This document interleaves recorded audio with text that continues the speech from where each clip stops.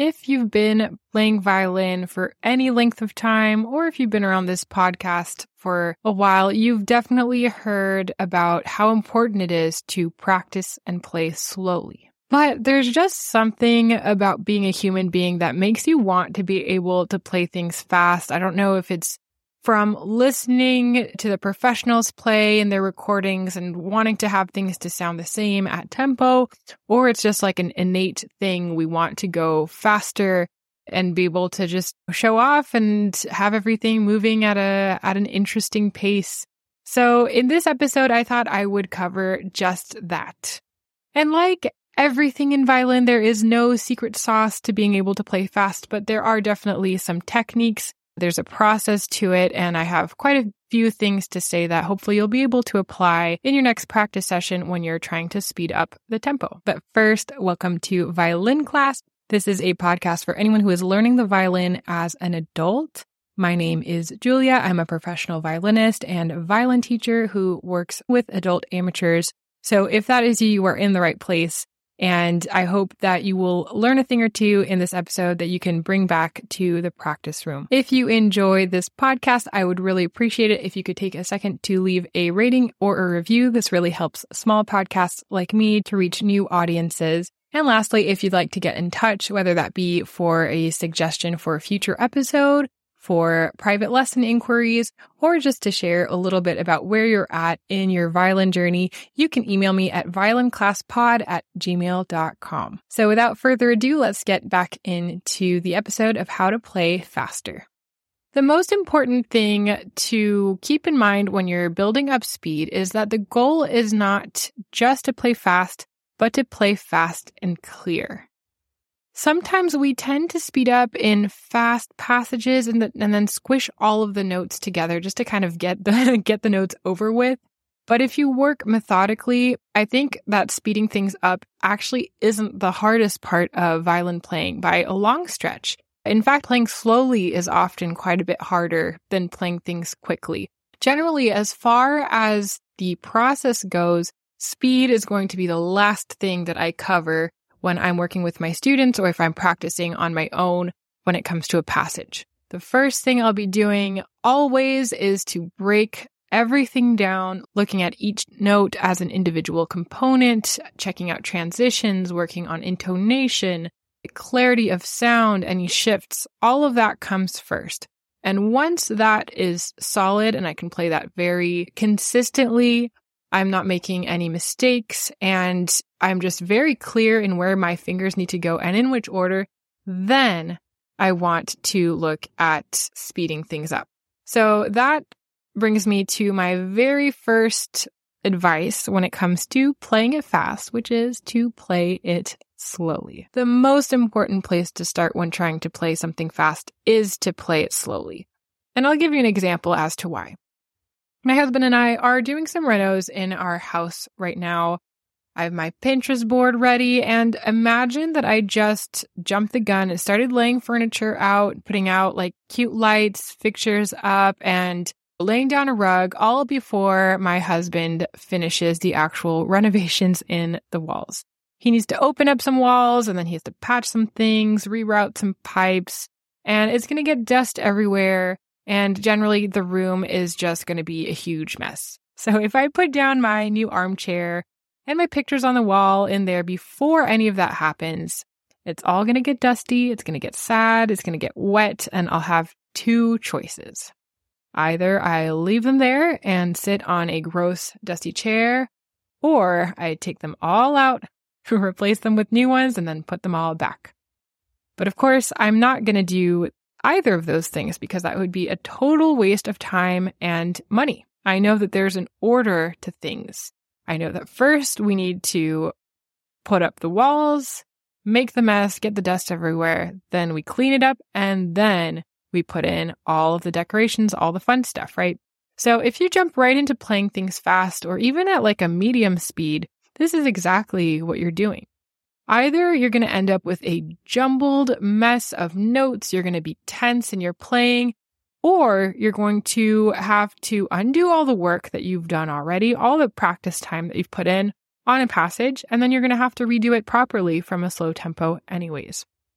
So when you have a passage that you need to play fast, let's say it's a bunch of 16th notes in a row over a half page, maybe it's some orchestra music, whatever it is, you need to first pick them apart one by one. And I have a pretty straightforward process for this, which I'm going to share right now. Take your notes and see if you can try this in your next practice session because it's really very, very simple. This is what I do daily in my practice and in my lessons, and it's a pretty standard process for learning music, and it works very well with fast passages. So first, you're going to put your metronome on to 60 beats per minute.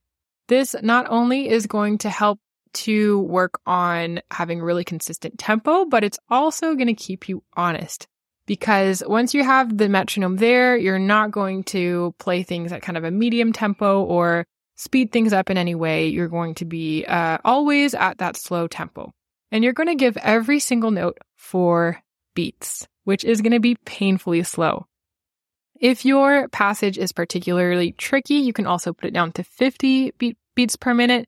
But generally, I like to stay around there. Anywhere between 50 or 70, I think, is just fine.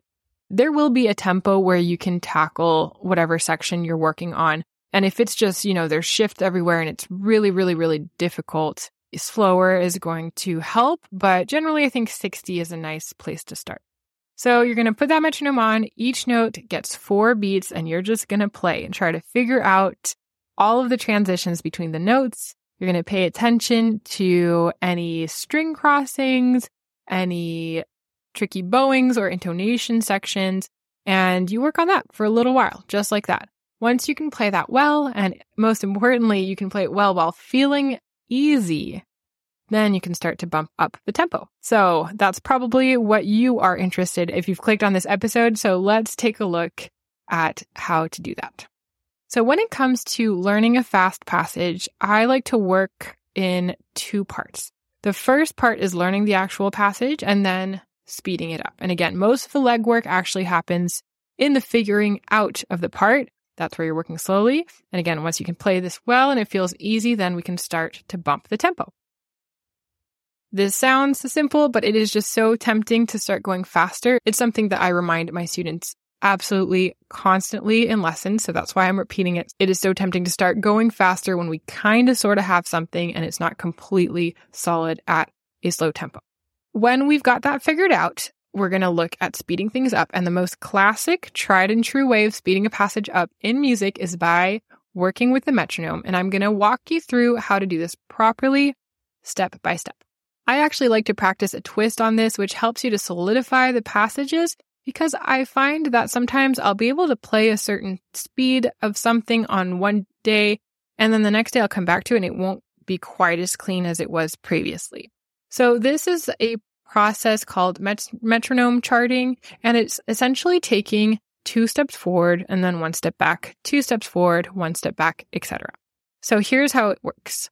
Let's say in my passage, the first step is to work backwards, and we're going to figure out what my goal tempo is, which I can do by listening to my piece of music and then using the tap function on a metronome to get a number. On my metronome app, I actually have a little button that says tap. I'm just going to tap along, and then there's a number that comes up. That was about at 122 beats per minute. So let's, my imaginary piece here, we're going to call that 122. That is my goal tempo. In case you don't know what the tap function is, it's pretty much the handiest tool ever, and I use it like 10 times a day. I'm not sure if all apps have it, but my favorite metronome app does. It's a free one. I'll link it in my newsletter this week. And essentially you can just tap a button at certain speeds and it will give you the closest beats per minute number. And this is super useful because it allows you to work backwards in figuring out the tempo. You don't have to guess. You have a solid number that you can work towards.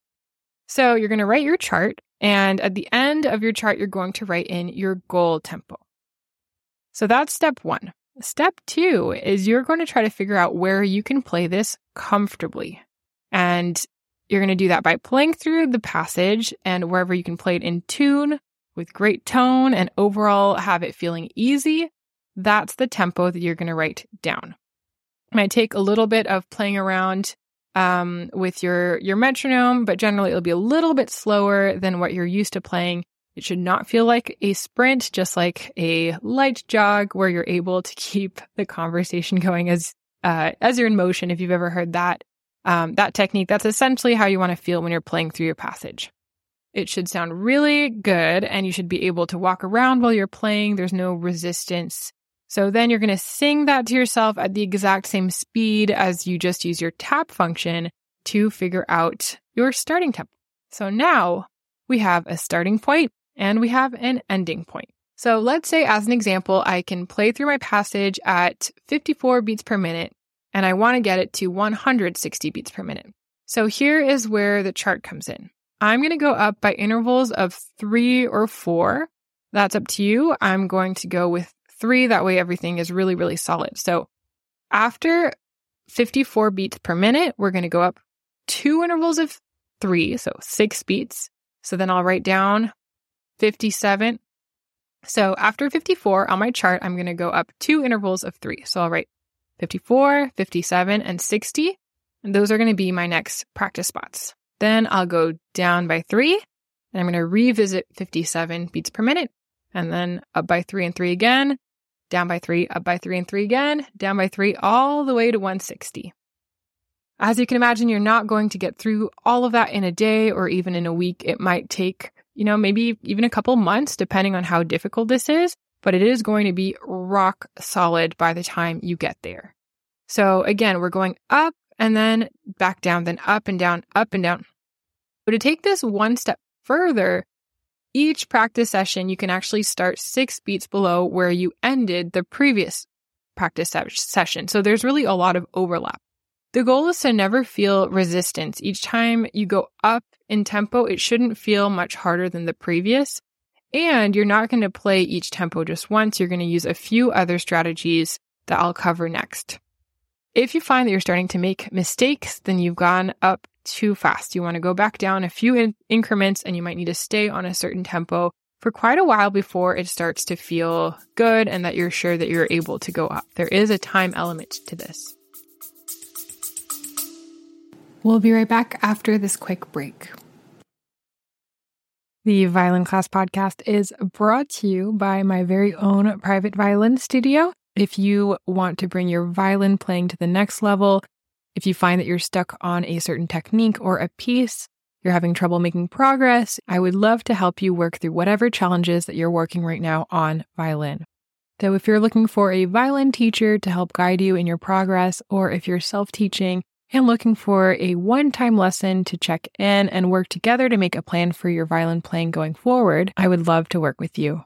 I've been teaching violin online to adult amateurs of all levels for over a decade. So if you are interested, you can reach out to me at violinclasspod@gmail.com or through my website at violinclass.co/contact. And yes, beginners are always welcome. On that note, let's get right back into the episode. So that is metronome charting. That is step 1. Let's say from there, I've been diligently working on my passage. It's been a couple of weeks and I'm just about at 160 beats per minute, which is great. What I'm going to do next to make sure that everything is really, really solid is that I'm going to push that tempo just a bit faster than I actually need it to be. I might actually go up to 166, 169.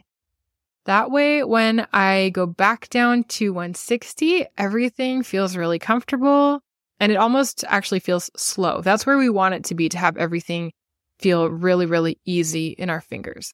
If you're playing something that's really crazy fast, like a presto, this might not be like physically possible. Sometimes we're at our absolute limit, but even 1 or 2 clicks, like I'm talking 201, 202 instead of 200, is going to give you the confidence that your goal tempo is solidly in your hands. When it comes to playing fast, it's better to be over-prepared, and you want to do that by actually learning the passage faster than you physically need to play it.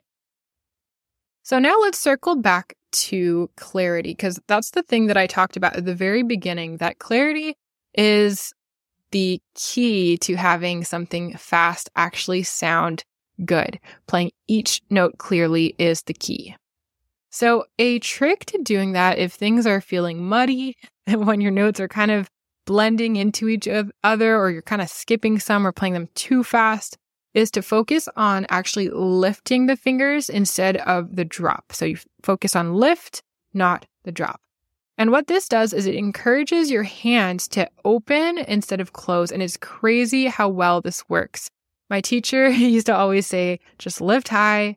It helps to keep your fingers from jumbling together. So that's something to really just tell yourself as you're practicing. It's kind of a good little mind trick as you find that if ever you find that you can play the notes, but they're not feeling very clear. So that's one thing to focus on always, is clarity of sound when we're playing fast. Anything that you can do to help reframe how difficult the passage is really, really going to help you when it comes to being able to play fast and clearly and avoid stumbling on your notes. A lot of the time we get in our own way. We've got a lot of fast notes coming and you just start to get stressed, like physically stressed. You freak out about what's about to come. And when you get stressed, what does your body do? It tenses up.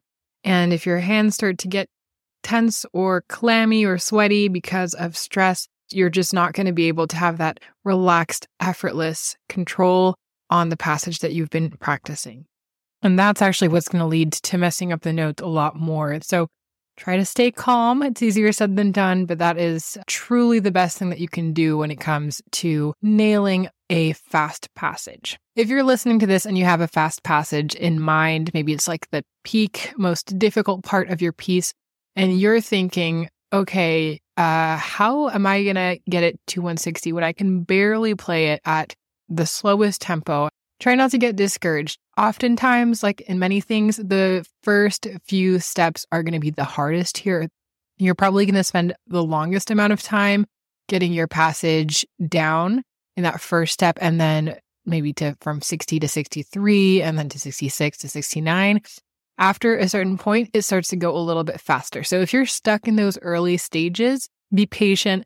And know that the time you're spending in this slower tempo is really an investment for things to go faster later on. So let's just take a break here and summarize a little bit, because this is a pretty dense episode in terms of things that you can go home and practice with. So first of all, we've talked about the steps to playing something fast. Step 1 is to figure out the notes very, very slowly, one by one. Step 2 is to figure out what your end goal is in terms of a metronome marking. This is going to be a concrete number. And you're going to also then figure out where you're at currently and then chart out what you need to do, how many metronome markings you need to go up and then down to get there. It helps it feel a lot more straightforward that way.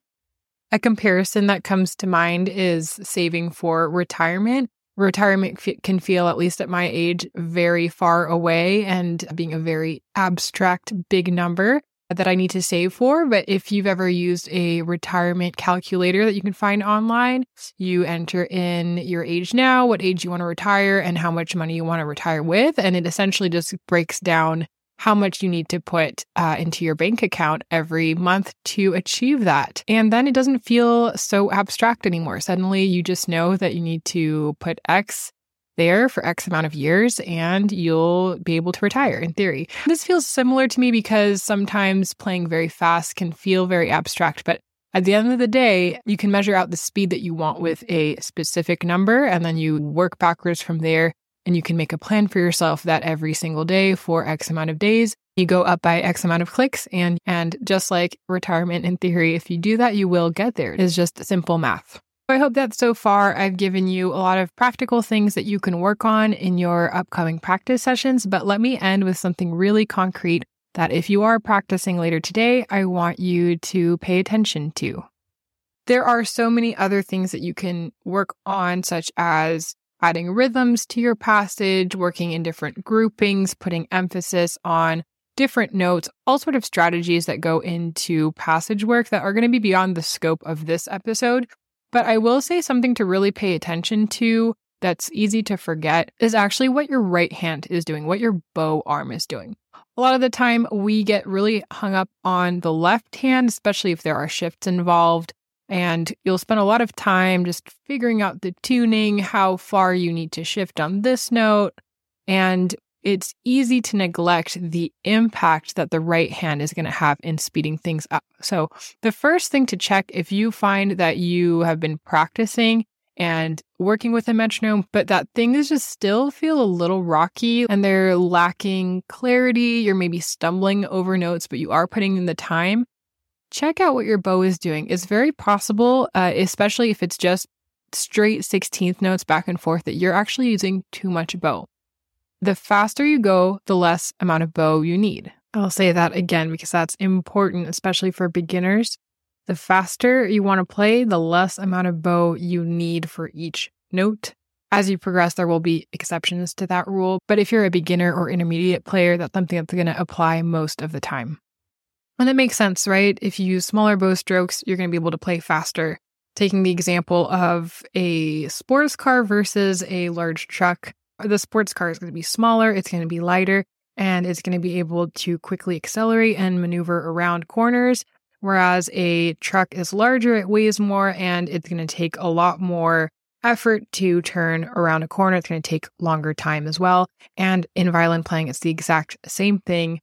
Using less bow is going to allow for faster playing. When your bow strokes are too long relative to the speed that you're trying to play, it's going to feel really heavy. It's going to feel difficult to change directions, and you're going to start to stumble over yourself or just to lose the tempo completely. So pay attention to that. Watch your right hand next time you're practicing a fast passage.